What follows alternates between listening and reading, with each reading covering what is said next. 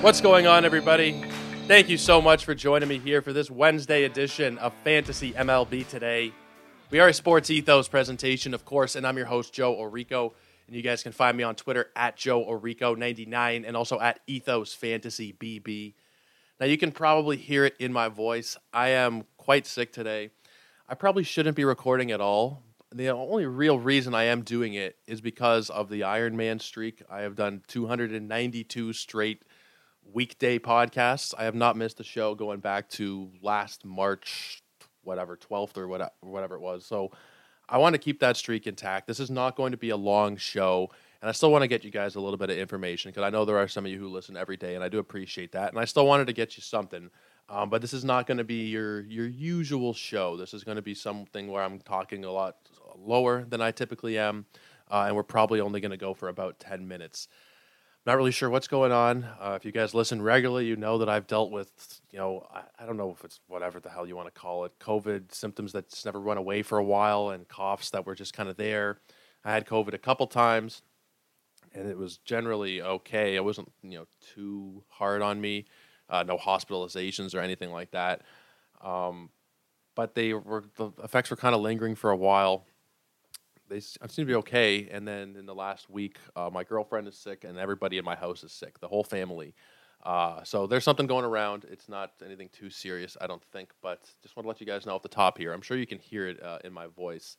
I'm going very quietly, so I'm going to have to boost the audio on this one, and I'm also going to only be able to go for maybe 10 minutes or so. We're going to keep this one fairly brief, but let's start off with some prospect news here. Tanner, I believe it's Bibee. I've seen BB, I've seen Bibee, Bibby, like Mike Bibby, the basketball player from back in the day. I believe it's Bibee based on what I have heard. He has been recalled by the Guardians. It seems like the Guardians are just going to be going through a lot of their young arms are going to be coming up. With Bibee, they got Williams coming up, and then Logan Allen. It seems like there's just a lot going on in their system with all these guys graduating. It does make you wonder a little bit, how successful that can really be, in a short stretch like that when you got so much volatility. Because it's just naturally what's going to happen when you have young rookie pitchers. They are going to be more volatile. How much more volatile, I don't know. And I don't even know necessarily if they're going to stick in the rotation, if it's going to be Allen and if it's going to be Williams and if it's going to be Bibee long term. I really don't know. I think Zach Plesac probably does leave that rotation. There's a lot of viable arms in that Cleveland organization. We talked about it a lot, that they are one of the teams that develops pitching better than any other. So you are going to be more inclined to be interested when they bring somebody up. And like we saw the other day, Logan Allen, his debut was fantastic. 6 innings, 1 run, 8 strikeouts. This organization knows what they're doing. Tanner Bibee, he got called up, and he is pitching today. Now, this call-up did happen, I believe, was it last night or was it this morning? I can't remember exactly when the news was. I was actually at the Blue Jays game last night, and I felt fine at the Blue Jays game last night. Woke up feeling wretched, though. But Tanner Bibee, he's starting today against Colorado. He's, at the time of recording, gone 2 innings, struck out 3 batters. He's up to 17% rostered in Yahoo leagues. I think that he is somebody where we got to see how this game goes. Of course, this is still 2 innings in. He's looked very good so far. I guess we have to kind of just wait and see a little bit, though, in terms of shallower leagues. Deeper leagues, he is going to be somebody that you're going to want to put a bid in on, most likely. Even if it's not a crazy high bid, just to keep you honest kind of bid in case he does stay up in the big leagues. I think that he's somebody where you could see a lot of fantasy viability. I don't know necessarily if he is going to stay up long term, but we've seen at the minor league level really strong strikeout numbers, usually good control, which he has not really had in the small sample size at AAA this year. He's walking 13% of batters, but in the previous, last season at a couple different levels of the minor leagues, very good control, good strikeout numbers. He dominated. He really did dominate high A and double A last year. And so far, the walks have been a bit of a concern for him, but in 15 innings pitched, he's got a 1.76 ERA, a 2.54 FIP. So he's looked very good in the minors. If he does stick, then he is likely somebody that will have fantasy viability considering this rotation, or considering the way that this organization is typically able to flourish with their pitching prospects. He is definitely somebody that I'd be interested in deeper leagues. I'm not ready to take the plunge yet necessarily in a shallow league in a 10 or a 12. I think he's probably a viable streamer in a 12 if you picked him up today. I'd probably hold off on the very, very shallow formats, though. But Tanner Bybee, definitely interesting in your deeper leagues, and especially if he is able to stay at the big league level, he could be somebody that we are talking about for quite a while. This season, anyway. I think long term we're going to be talking about him, but this season he could be somebody who makes some noise if he is able to maintain that rotation spot. I don't know why it would be given to Zach Plesac long term. He is not very good. We know this, but we just kind of have to wait and see on what the Guardians are going to do. Justin Verlander, we got some news on Justin Verlander. This one was last night, I believe. He expects to return to the team after making one scheduled rehab start, and that will be on Friday. So that would put him in line to return May the 3rd against the Detroit Tigers.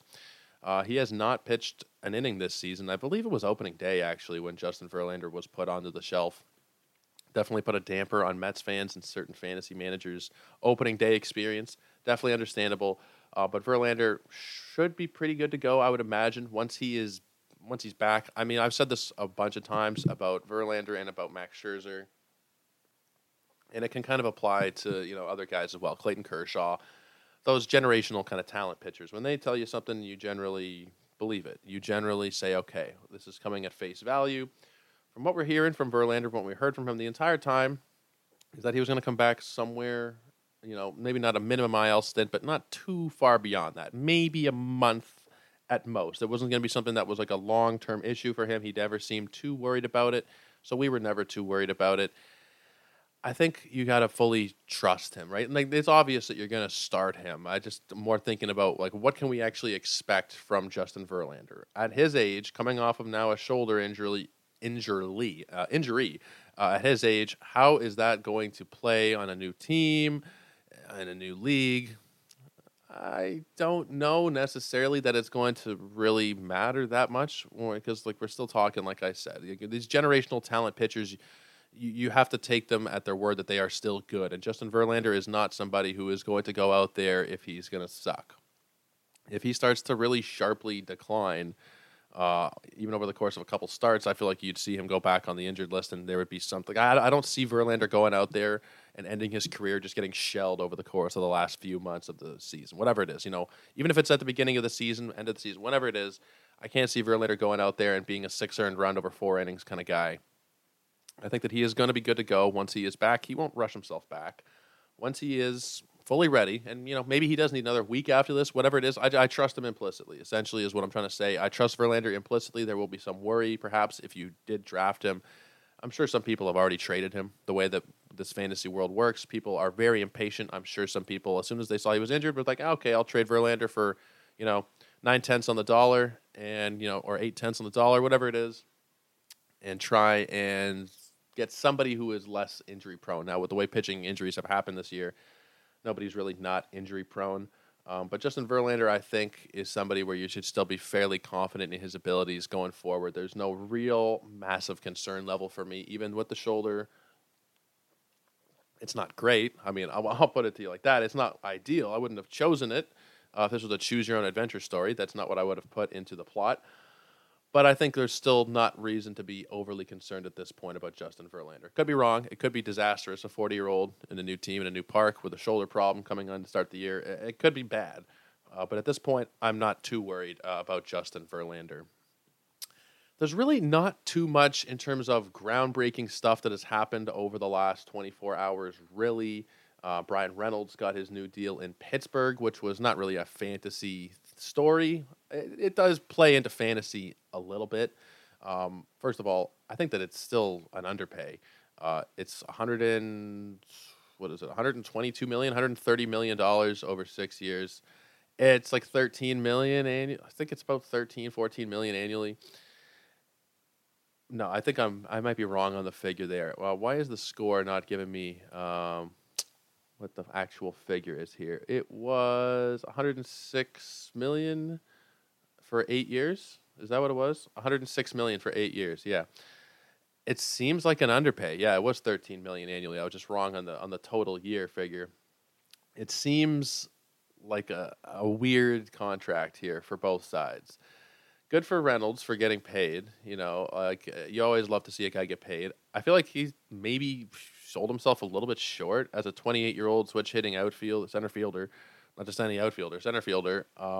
Who has started off red hot this season to start the year. I mean, he's cooled off the last couple days a little bit, but he's still got 5 homers, 3 steals. He's got 31 runs and RBIs combined in 22 games.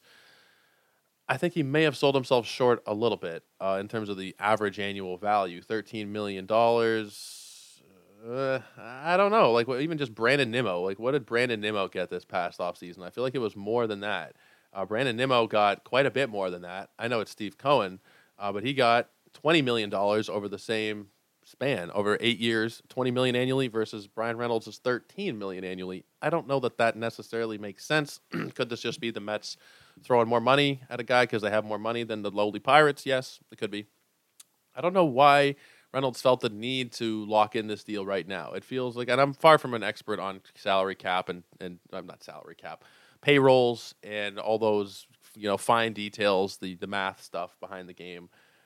But I don't know necessarily why he would sign a deal that I personally feel like is below market value. I don't think that that's even too much of a question. $13 million is fairly cheap, I would say, for a 28-year-old. From a fantasy point of view, I was kind of hoping that Brian Reynolds would get traded because there was nowhere that he could go really that would be a negative to his fantasy value. Any lineup change would be an improvement.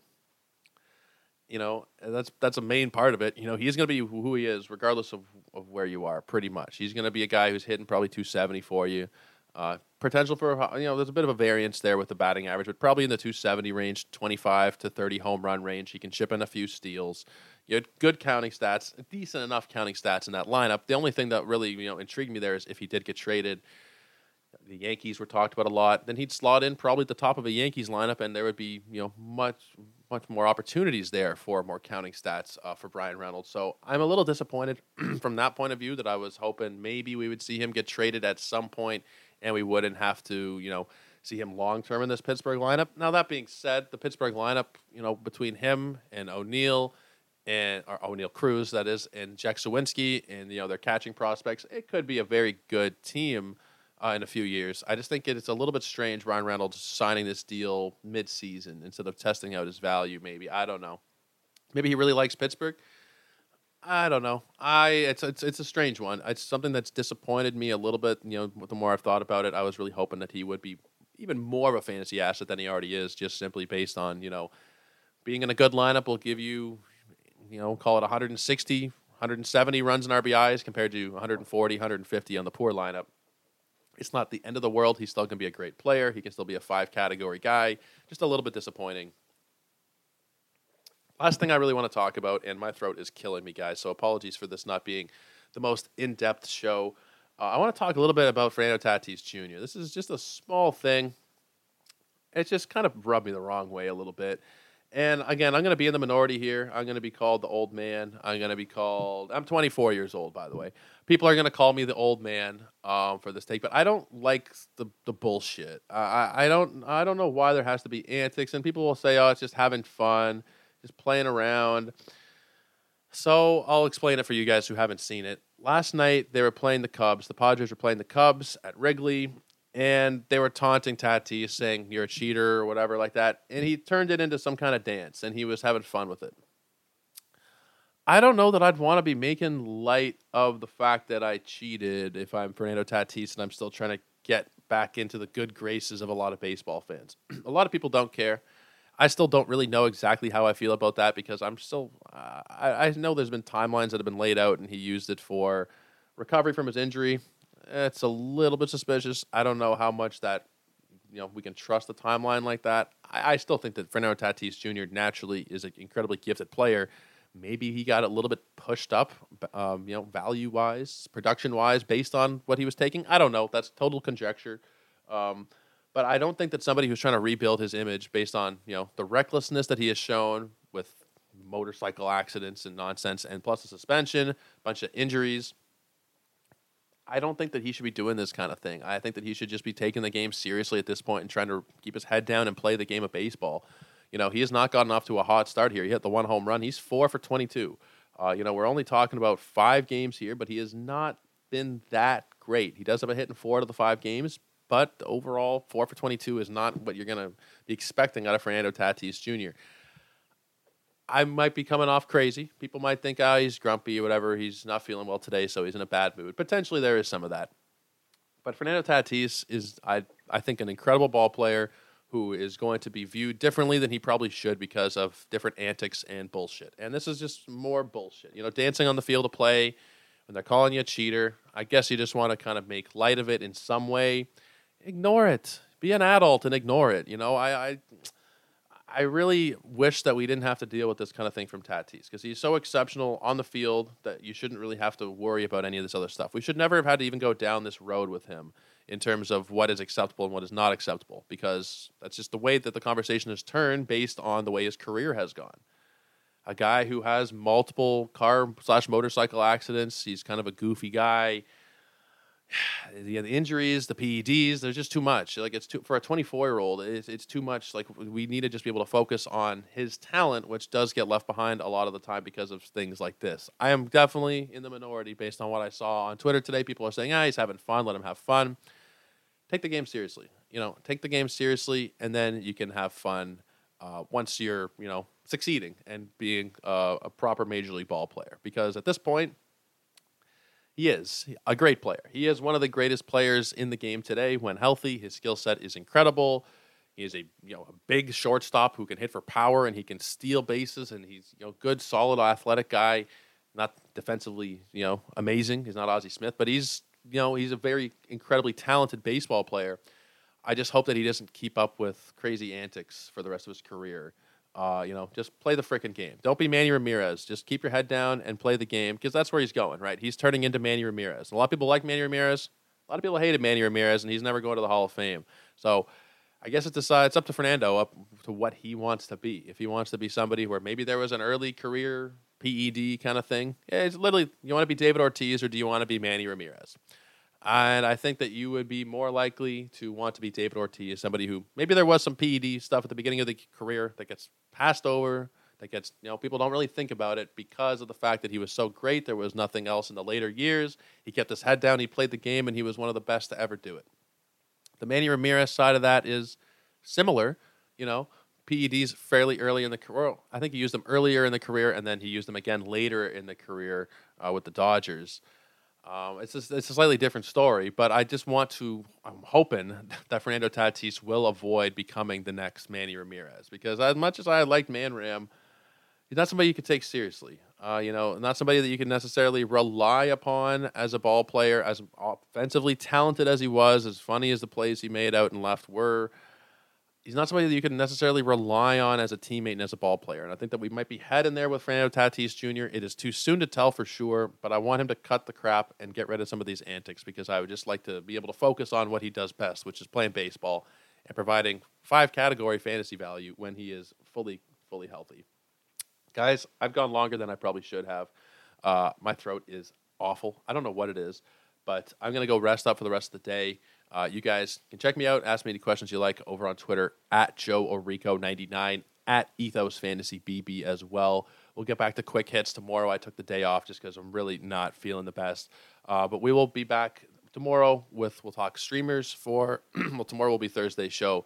So we will talk Friday streamers. We'll look back on Wednesday's games, and we'll talk about any other fantasy relevant news. But guys, until then, have a great night, and we will see you tomorrow. Cheers.